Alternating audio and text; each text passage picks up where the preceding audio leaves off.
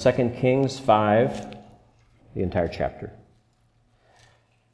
Now Naaman, commander of the army of the king of Syria, was a great and honorable man in the eyes of his master, because by him the Lord had given victory to Syria. He was also a mighty man of valor, but a leper. And the Syrians had gone out on raids and had brought back captive a young girl from the land of Israel. She waited on Naaman's wife. Then she said to her mistress, "If only my master were with the prophet who is in Samaria, for he would heal him of his leprosy." And Naaman went in and told his master, saying, "Thus and thus said the girl who is from the land of Israel." Then the king of Syria said, "Go now, and I will send a letter to the king of Israel." So he departed and took with him 10 talents of silver, 6,000 shekels of gold, and 10 changes of clothing. Then he brought the letter to the king of Israel, which said, "Now be advised when this letter comes to you that I have sent Naaman my servant to you, that you may heal him of his leprosy." And it happened when the king of Israel read the letter that he tore his clothes and said, "Am I God to kill and make alive, that this man sends a man to me to heal him of his leprosy? Therefore please consider and see how he seeks a quarrel with me." So it was, when Elisha, the man of God, heard that the king of Israel had torn his clothes, that he sent to the king, saying, "Why have you torn your clothes? Please let him come to me, and he shall know that there is a prophet in Israel." Then Naaman went with his horses and chariot, and he stood at the door of Elisha's house. And Elisha sent a messenger to him, saying, "Go and wash in the Jordan 7 times, and your flesh shall be restored to you, and you shall be clean." But Naaman became furious and went away and said, "Indeed, I said to myself, he will surely come out to me and stand and call on the name of the Lord his God and wave his hand over the place and heal the leprosy. Are not the Abana and the Pharpar, the rivers of Damascus, better than all the waters of Israel? Could I not wash in them and be clean?" So he turned and went away in a rage. And his servants came near and spoke to him and said, "My father, if the prophet had told you to do something great, would you not have done it? How much more then when he says to you, 'Wash and be clean'?" So he went down and dipped 7 times in the Jordan, according to the saying of the man of God, and his flesh was restored, like the flesh of a little child, and he was clean. And he returned to the man of God, he and all his aides, and came and stood before him, and he said, "Indeed, now I know that there is no God in all the earth except in Israel. Now therefore please take a gift from your servant." But he said, "As the Lord lives before whom I stand, I will receive nothing." And he urged him to take it, but he refused. So Naaman said, "Then if not, please let your servant be given 2 mule loads of earth, for your servant will no longer offer either burnt offering or sacrifice to other gods, but to the Lord. Yet in this thing may the Lord pardon your servant. When my master goes into the temple of Rimmon to worship there, and he leans on my hand, and I bow down in the temple of Rimmon, when I bow down in the temple of Rimmon, may the Lord please pardon your servant in this thing." Then he said to him, "Go in peace." So he departed from him a short distance. But Gehazi, the servant of Elisha, the man of God, said, "Look, my master has spared Naaman the Syrian, while not receiving from his hands what he brought. But as the Lord lives, I will run after him and take something from him." So Gehazi pursued Naaman. When Naaman saw him running after him, he got down from the chariot to meet him and said, "Is all well?" And he said, "All is well. My master has sent me, saying, 'Indeed, just now 2 young men of the sons of the prophets have come to me from the mountains of Ephraim. Please give them a talent of silver and 2 changes of garments.' So Naaman said, 'Please take 2 talents.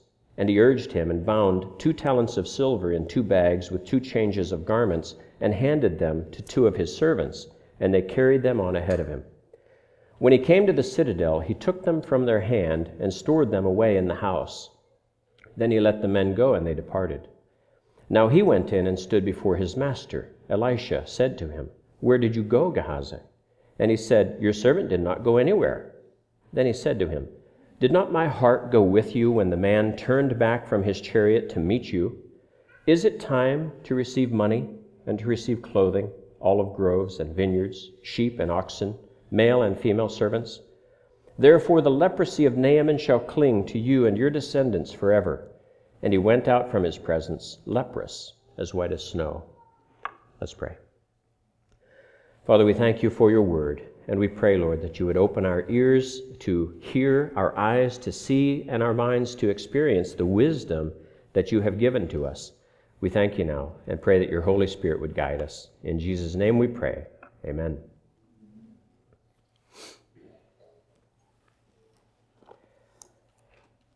I will expound only on the first part of the story. I'll drop off Gehazi and his deception, although it's obviously a wonderful part of the story, not, right? But this is the Bible, this is biblical truth, but in addition, I think this section that I just read is probably one of the greatest short stories ever told. You have wonderful character development in a tight little plot. You have this flawed hero. You have this young girl who is there to share this wisdom, this simple truth that she has. And then you have this active king of Syria just writing this letter, and the king of Israel just totally nonplussed when he receives it, that he's commanded to heal this man of leprosy. And then you have Elisha, who just calmly interacts with them on God's behalf, showing that there is a prophet in Israel. There is someone who's not going to be shocked by this request.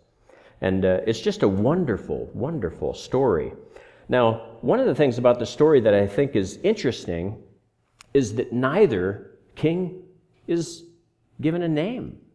It's just the king of Syria, the king of Israel. And so you'd think when kings are spoken of, they would be named. They're important people. Again, not in this story.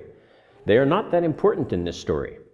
Naaman is very important in this story. Elisha is very important in this story. And the major third person up through verse 19 is the Lord God. He is very important in this story. They are the three main characters. You have the kings and the young servant girl just referred to.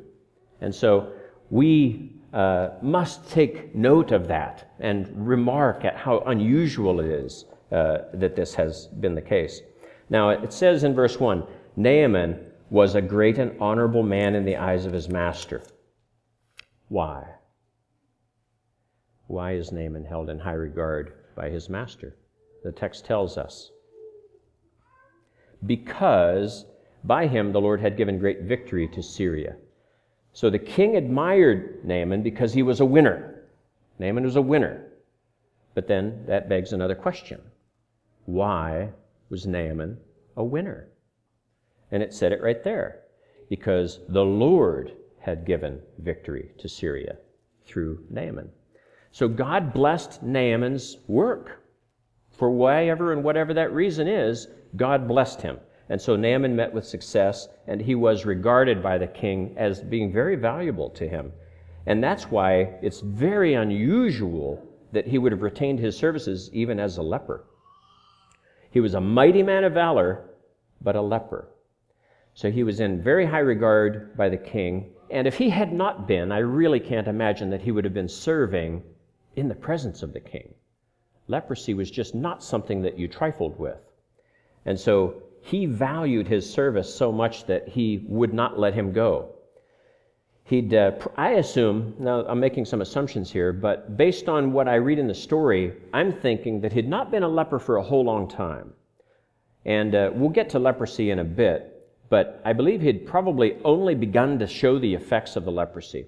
And so while they all know it, and he can't hide it, if he had tried to before, he can't hide it now. The king knows, he knows, everybody knows.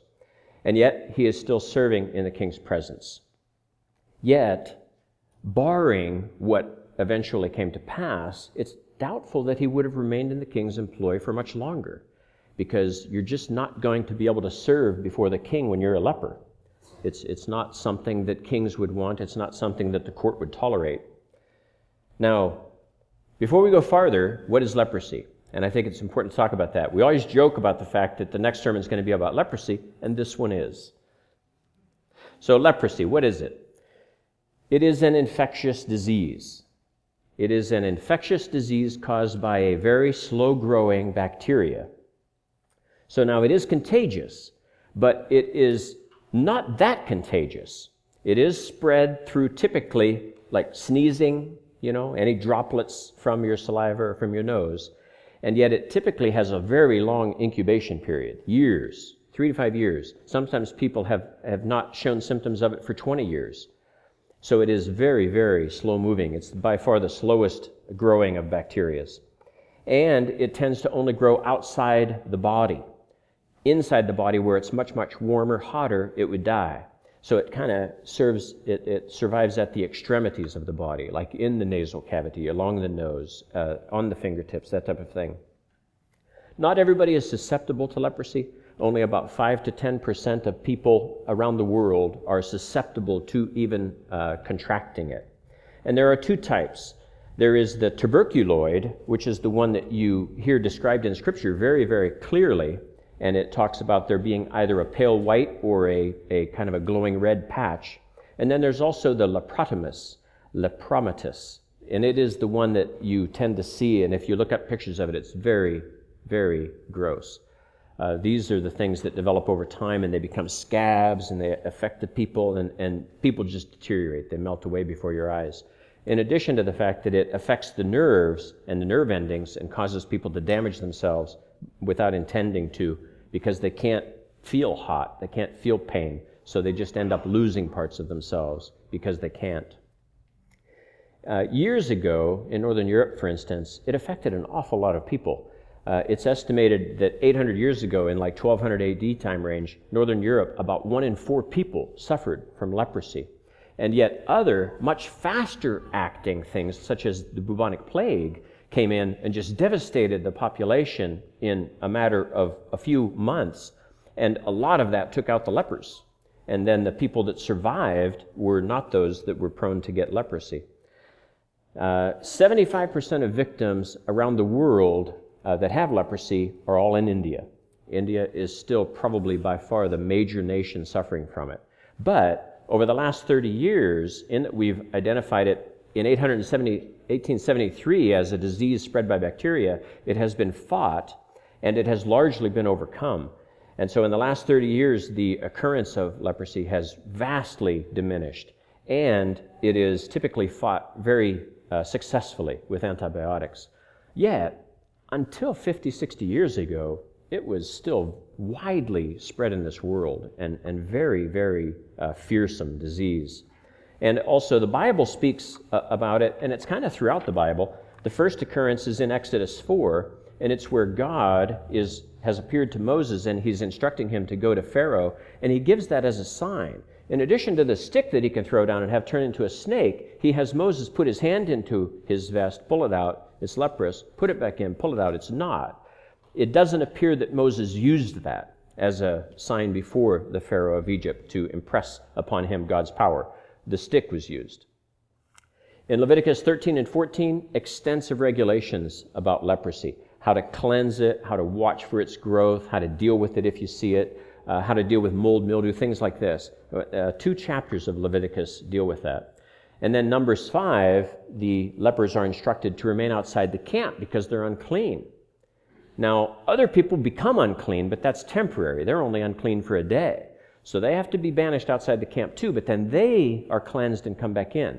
The lepers were not to be cleansed. They always hung at the periphery of the camp. They were not allowed in. In Numbers 12, in the rebellion of Miriam and Aaron, Miriam was given leprosy. The cloud of God came down upon them. It left, and there was Miriam white as snow. And Aaron immediately turns to Moses and says that we sinned in doing what we did.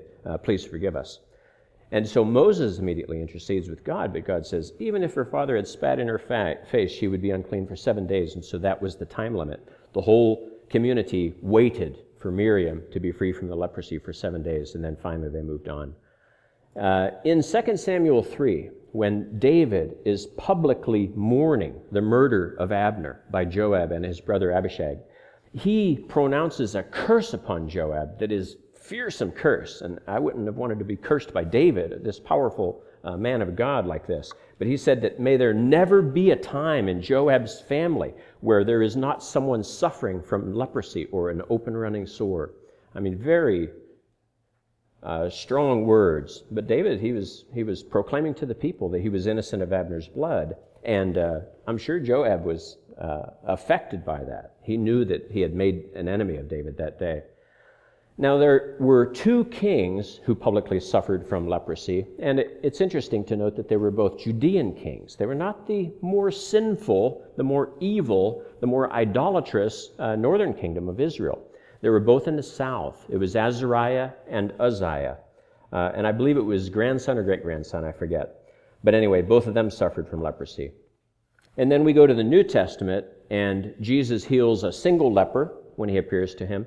He heals a group of 10 lepers, and then there is this kind of final reference to leprosy, at least that I'll bring up, and it is Naaman. Jesus cites the story of Naaman in Luke 4, and we'll get to that later. So leprosy is referenced throughout the Bible, and it was widely believed to be genetic, which means that it is hereditary. It passes from father to son, mother to daughter, that type of thing. And it's now known to not be hereditary, but when you consider the fact that 5 to 10% of the people are susceptible to it, I would imagine that susceptibility to the disease is genetic. So in other words, you inherit the same predispositions your parents do typically. And so that you could be said. But the disease itself, though, is contracted. You catch it. And yet the Bible, like what David pronounced upon Joab, the Bible does appear to intimate that it is genetic, that it can be hereditary. Because look at what Elisha pronounced upon Gehazi. You will have Naaman's leprosy. Now, we know this was a miraculous conveyance of that leprosy, not a natural occurrence. And so I think we can excuse that. And also with David even, what he's pronouncing upon Joab, it was a pronouncement of a curse upon a man. And so you're now getting into the miraculous, not the natural world. So, that is an overview. We kind of introduced Naaman, introduced the fact that he's a leper, introduced leprosy. But now let's talk about the text. We'll get to verse 2 and we talk about this little servant girl. Syria had gone out on raids and brought back captive this young girl. And so God's providence is reflected in this. So see, God had made Naaman the man he was. All of the potential that Naaman was to become was granted him by God. And all of the realization of that potential that Naaman could have become was granted to him by God. So see, we are what and whom God has made us to be. And yet, kind of like authors, when they're giving credits, they credit people and they say, thank you for all these things, but, any flaws are my own. Any errors are my responsibility. And that's kind of us. We can point to God as being the father of all of our virtuous behavior, all of our virtuous conduct and abilities and accomplishments. But yet, sin taints us. And so we suffer that taint in regards to just not accomplishing what it was that we could if we weren't sinful. And it's not that God held us back, it's that we, being our sinful selves, did. So this little girl says, if only he would go and be with this Elisha in Samaria, this prophet in my home country, he would heal him of his leprosy. Now, this is a young girl's faith. And so she had a simple faith uncorrupted by the worldly beatdown that we all get. That's not possible. That's stupid. Why are you talking like that? We all learn it. But this little girl's too young to know any of that. She just says, hey, this is the way it worked in my country. And so see, what the girl said is certainly understandable. She's a young servant girl in this foreign land. But what Naaman did might be perceived as odd when you think about it, if you really give some thought to it. Because he heard this story, and then he immediately went to his king and said, this is what this little servant girl is saying. And then the king writes that letter. See, this is kind of remarkable. Because this is just a servant girl. This is just a story. Why would they believe it? You can understand why Naaman would want to believe it, right? He's desperate. Leprosy is a serious, serious disease. And he wants to retain his life, this life that he's built up, this life that he enjoys. And the king just probably figures nothing ventured, nothing gained. So he sits down and writes that letter. And it was Alexander Pope that said it, and you probably all have heard the quote, but hope springs eternal in the human breast. And so Naaman was hopeful, and his king was hopeful. Perhaps this can work.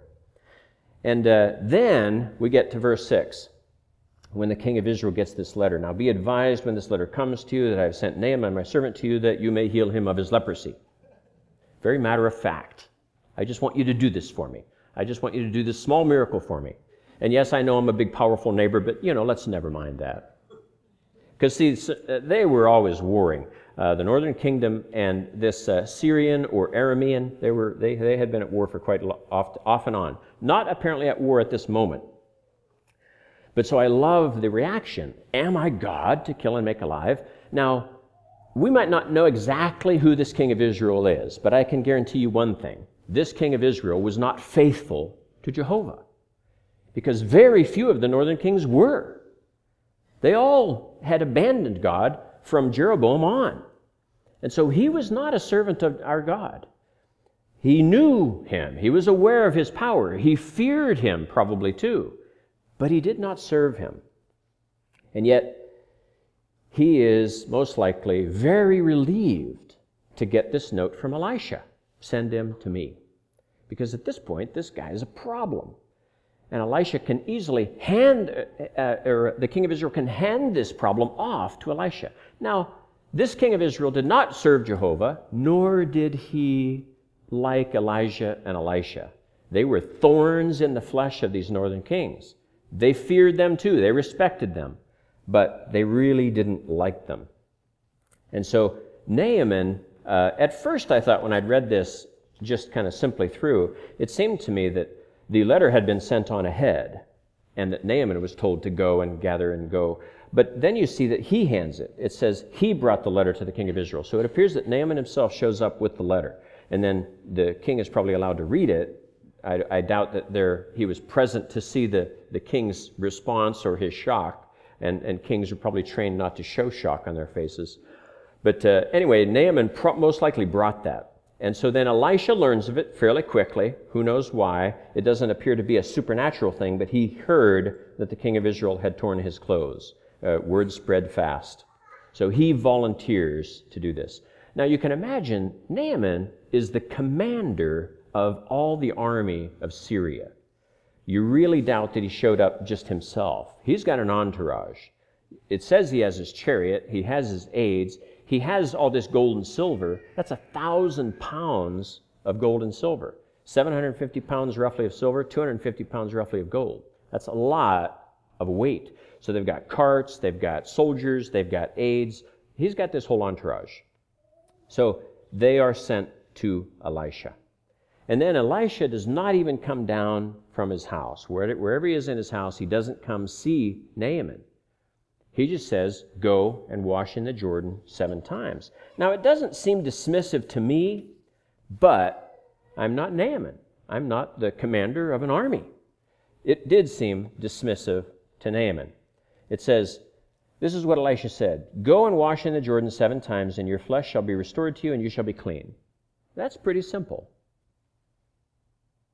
And yet, Naaman takes great offense. Naaman became furious and went away and said, indeed, I said to myself, he will surely come out to me and stand and call on the name of the Lord his God and wave his hand over the place. There you can see that the leprosy apparently had not spread that far yet, because he says wave his hand over the place. So it doesn't appear to have spread over his whole body. It's just somewhere visible, somewhere that he can't hide it, but somewhere there it is an indicator that you are a dead man. You're a walking dead man. Leprosy is going to take you. So he then complains, saying that the waters and the rivers in Damascus are cleaner and that he should have just remained there. But then he went away in a rage, and his servants come to him. His servants handled this situation very, very well. And by providence, he had servants that would do this, that would handle this well, that would give wise counsel to him, that would be unafraid to do so. Proverbs 15:1 says, a soft answer turns away wrath. And that's in a sense what they did.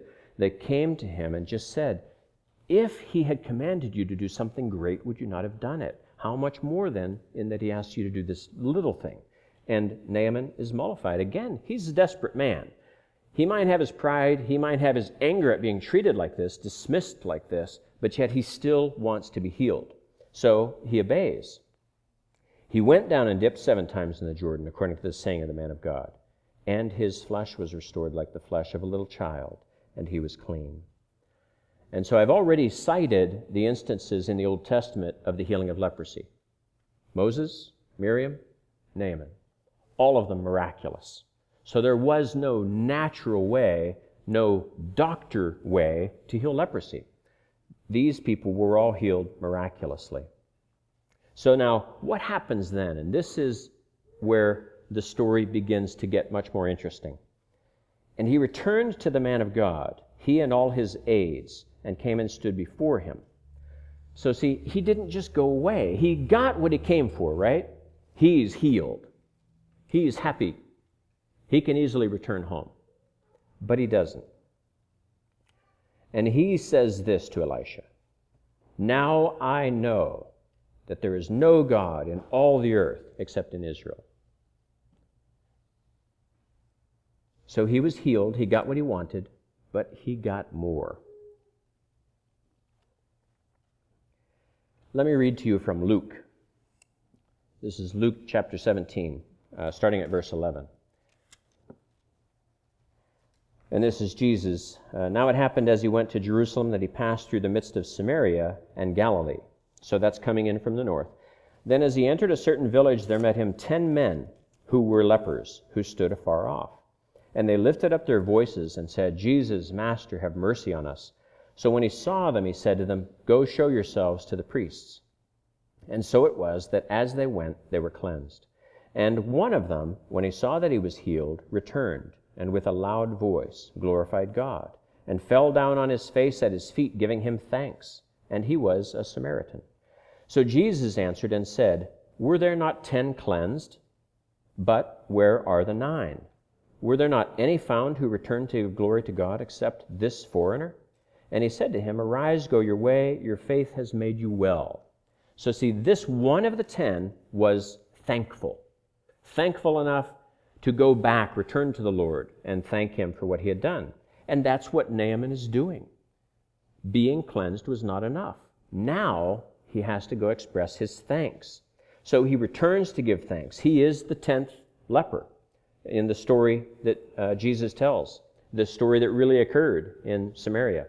And here we are too. This king has come down to Samaria in order to be healed by Elisha. So then Elisha twice refuses to accept a gift. "Please take a gift." But he said, "As the Lord lives, before whom I stand, I will receive nothing." He urged him to take it, but he refused. And what Elisha was demonstrating is that this was not purchased. If you give me a gift, it seems as if now it's quid pro quo. I did something for you, you do something for me. Isn't this wonderful? But Elisha would not even give the pretense of that being the case. All the gifts of God are gifts. They are not quid pro quo. They are not given in return for something else that God is then given, or even God's servant is then given. So now, Naaman then, though, is still not done. So he said then, "If not, please let your servant be given 2 mule loads of earth, for your servant will no longer offer burnt offerings or sacrifice to other gods, but to the Lord only." So he wants earth from Elisha's home, essentially right around there, to go back with him, such that he can sacrifice only on that. Now we know that is how worship occurred. Remember when Jesus is with the woman at the well, the time is coming when all will worship him in spirit and in truth. But that time was not now. That time was not even in Jesus' day. The sacrificial system still existed. And so here we have this man wanting to worship Jehovah God in the way that Jehovah God had claimed to be worshipped, and that is through sacrifice, through animal sacrifice. Then he goes on, that's not enough. He goes farther.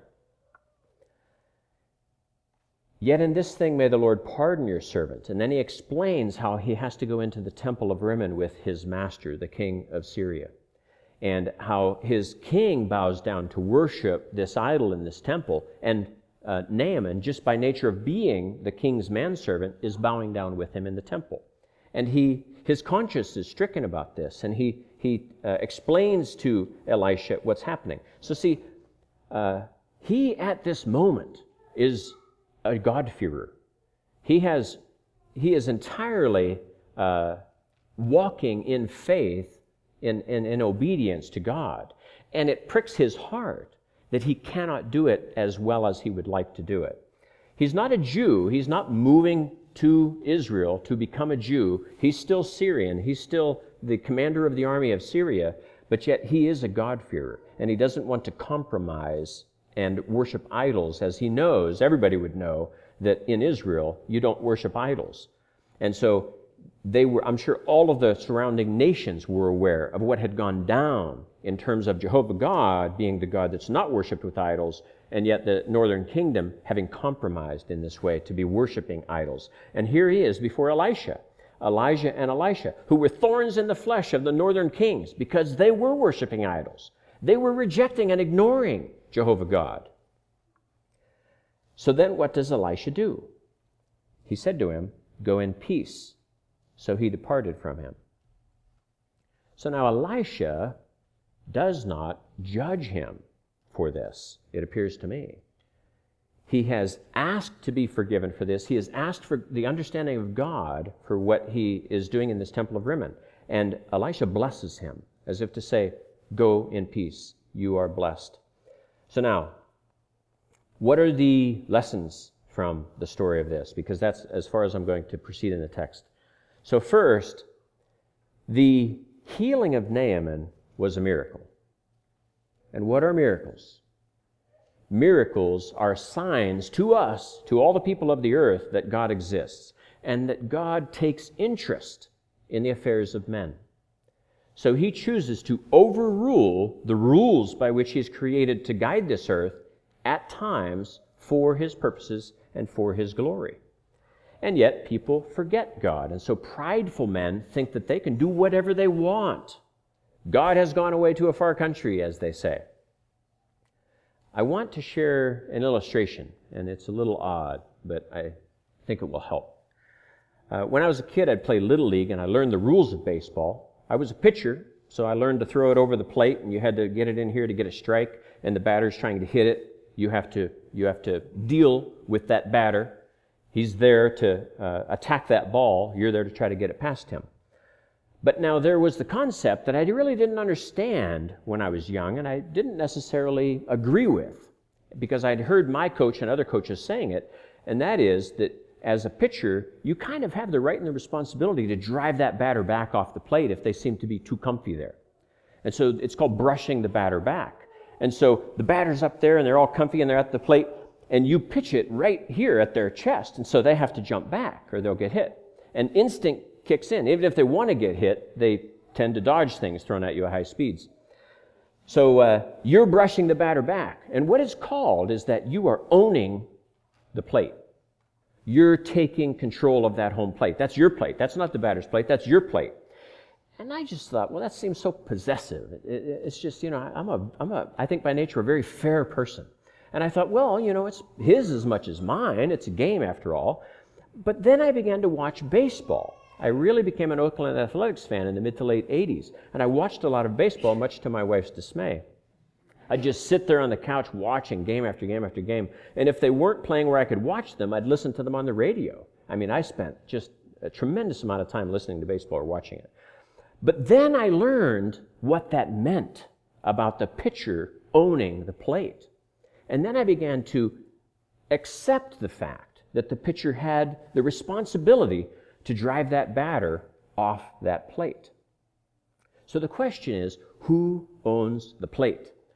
And so you see, the healing of Naaman is a miracle, and I think it ties into this story of who owns home plate. And I'll get to that in a bit. Now, it was a sign, right? It was a miracle. It was a sign that God interacts in the world of men. But it was another sign, a sign to the Israelites. The healing of Naaman was a sign to the Israelites because they thought they owned home plate. And God brushed them back. He brought Naaman down to heal him, a Syrian army commander who often had brought his army down to fight against the Israelites. And yet here God is healing him. Because the Israelites began to believe that they were special, that they owned God, in a sense. They owned that plate. It was theirs to control. And God brushes them off the plate. No, the plate is mine. Salvation is mine. I give it to who I will. Let me read to you that occurrence in Luke 4 where Jesus refers to Naaman. I'm going to read Luke 4:16 to 22. Now this is Jesus. So he came to Nazareth, where he had been brought up, and as his custom was, he went into the synagogue on the Sabbath day and stood up to read. And he was handed the book of the prophet Isaiah. And when he had opened the book, he found the place where it was written, "The Spirit of the Lord is upon me, because he has anointed me to preach the gospel to the poor. He has sent me to heal the brokenhearted, to proclaim liberty to the captives, and recovery of sight to the blind, to set at liberty those who are oppressed, to proclaim the acceptable year of the Lord." Then he closed the book and gave it back to the attendant and sat down. Now he stopped mid-sentence in this reading. It's really a remarkable place for him to have stopped. And the eyes of all who were in the synagogue were fixed on him. And he began to say to them, "Today this scripture is fulfilled in your hearing." So all bore witness to him and marveled at the gracious words which proceeded out of his mouth. And they said, "Is this not Joseph's son?" Now at this point, he has just entered the synagogue of Nazareth, where he had spent many, many years, until just a couple years earlier, a year earlier. And here he is reading this scripture and proclaiming this. These people are awed. They have heard the rumors about him healing people up in Capernaum. And here he is just speaking with such authority from the Word of God. Then he goes on. He said to them, "You will surely say this proverb to me, 'Physician, heal yourself. Whatever we have heard done in Capernaum, do also here in your country.' Then he said, 'Assuredly, I say to you, no prophet is accepted in his own country. But I tell you truly, many widows were in Israel in the days of Elijah, when the heaven was shut up 3 years and 6 months, and there was a great famine throughout all the land.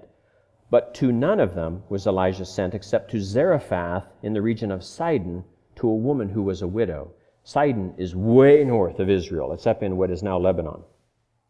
"And many lepers were in Israel in the time of Elisha the prophet, and none of them was cleansed, except Naaman the Syrian." Again, Damascus is way up north in Syria, pretty much parallel with Sidon. So all those in the synagogue, when they heard these things, were filled with wrath, and rose up and thrust him out of the city. And they led him to the brow of the hill on which their city was built, that they might throw him over the cliff. Then passing through the midst of them, he went his way. Why? Why did these people get so angry whenever he brought up the story of the widow of Sidon and Naaman, the healing of Naaman? Why is that? Because they were not Israelites. They were not worthy of this. And he's bringing them up. It's bad enough that Elijah and Elisha had done those miracles. And now here is this man who's again doing miracles, and he brings that up. See, the Jews of Jerusalem looked down on the northern Jews that were in the former Samaria, where Nazareth is. The Jews of Nazareth looked down on anybody else that might be an example of those receiving God's favor. It's just this pecking order. I deserve it, you don't. And his bringing it up was a rebuke of that way of thinking. And they were rebuked. When you rebuke people, they get angry at you sometimes. And they got very angry at Jesus. So see, the healing of Naaman was God brushing the Jews away from the plate and yet letting Naaman remain. Letting non-Israelites remain there. It just seemed so unfair to these Jews. They believed they owned God, and they were outraged that they would be told that they didn't. So now, what are the lessons from this message for us? Often I don't do this, but I wanted to do this. So if you like to take lists, if you like to take notes, I have 7 notes that you can take. 7 lessons from this message. First, as Naaman knew, the moment he was detected with leprosy, given all of his great achievements on this earth, achievements in earth are not enough. And your imminent death, your imminent loss of all of your dignity, all of your gains, reflects that. He knew he was a doomed man, and that's why he became a desperate man. So see, our earthly accomplishments are not in and of themselves worthy. And it's a message that we humans always forget. 2, do not despise wise counsel based solely on the source. Do not discredit the source of wisdom.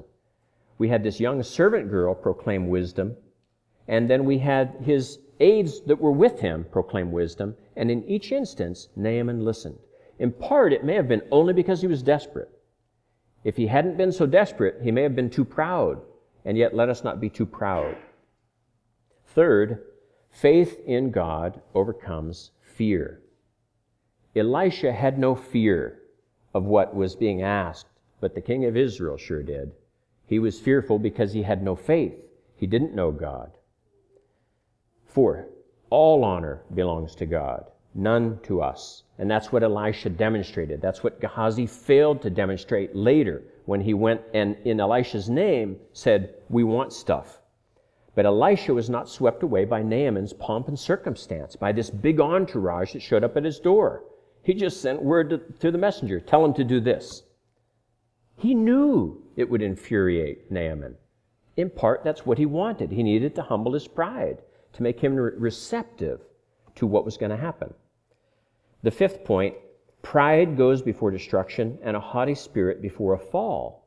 Had Naaman not swallowed his pride, he would not have been healed. It's just that simple. But he was a desperate man. It was fortunate that he knew he was that desperate because he was able to swallow his pride. And 6, express thanks in all things because he had leprosy, and yet his leprosy led him to not only being healed, but being saved. Psalm 107 has a refrain, and it's a beautiful refrain. It occurs 5 times in the psalm. Oh, that men would give thanks to the Lord for his goodness and for his wonderful works to the children of men. Naaman was that 1 in 10 leper. He was the thankful one that gets so much more blessing than simply being healed of the leprosy, which in itself, of course, is a tremendous blessing. And then the last point, and there could be many more. This is just filled with illustrations and with wisdom. Number 7, let's not judge other men's servants. That's what Paul instructs the Romans in 14:4. And this is Elisha accepting Naaman's explanation of what would occur in the temple of Rimmon. I believe his blessing of him was an acknowledgement that this is a world we live in where stuff like this occurs. He's not blessing syncretism. He's not blessing idolatry. But he is blessing the fact that Naaman's conscience is pricked by this, and yet he still wants to serve God faithfully. How can I do that?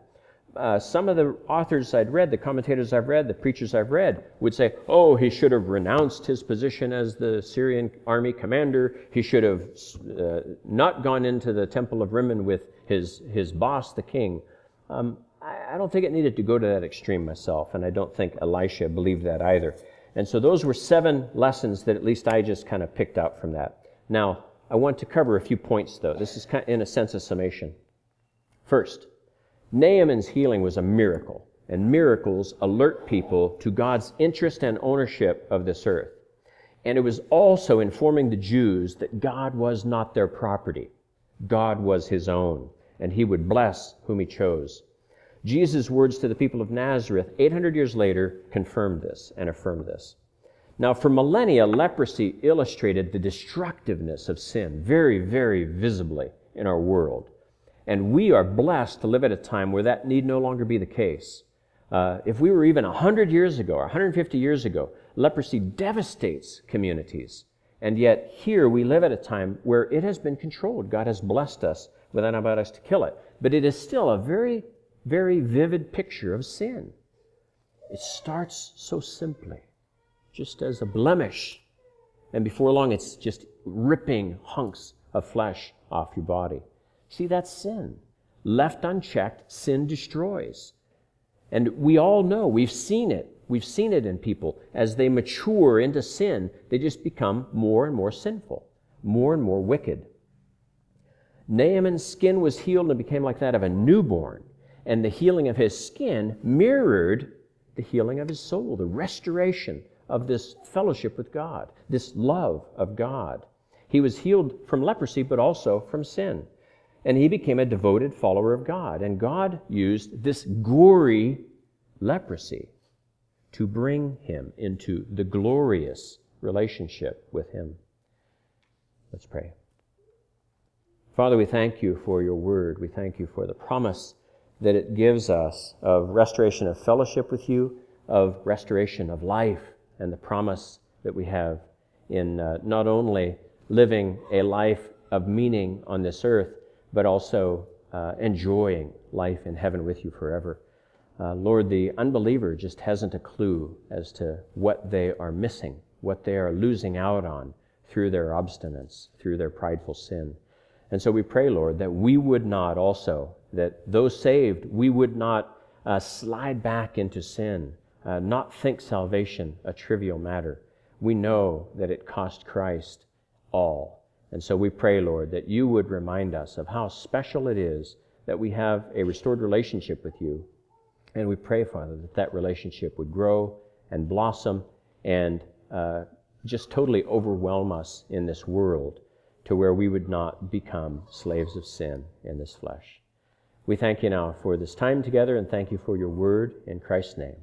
Amen.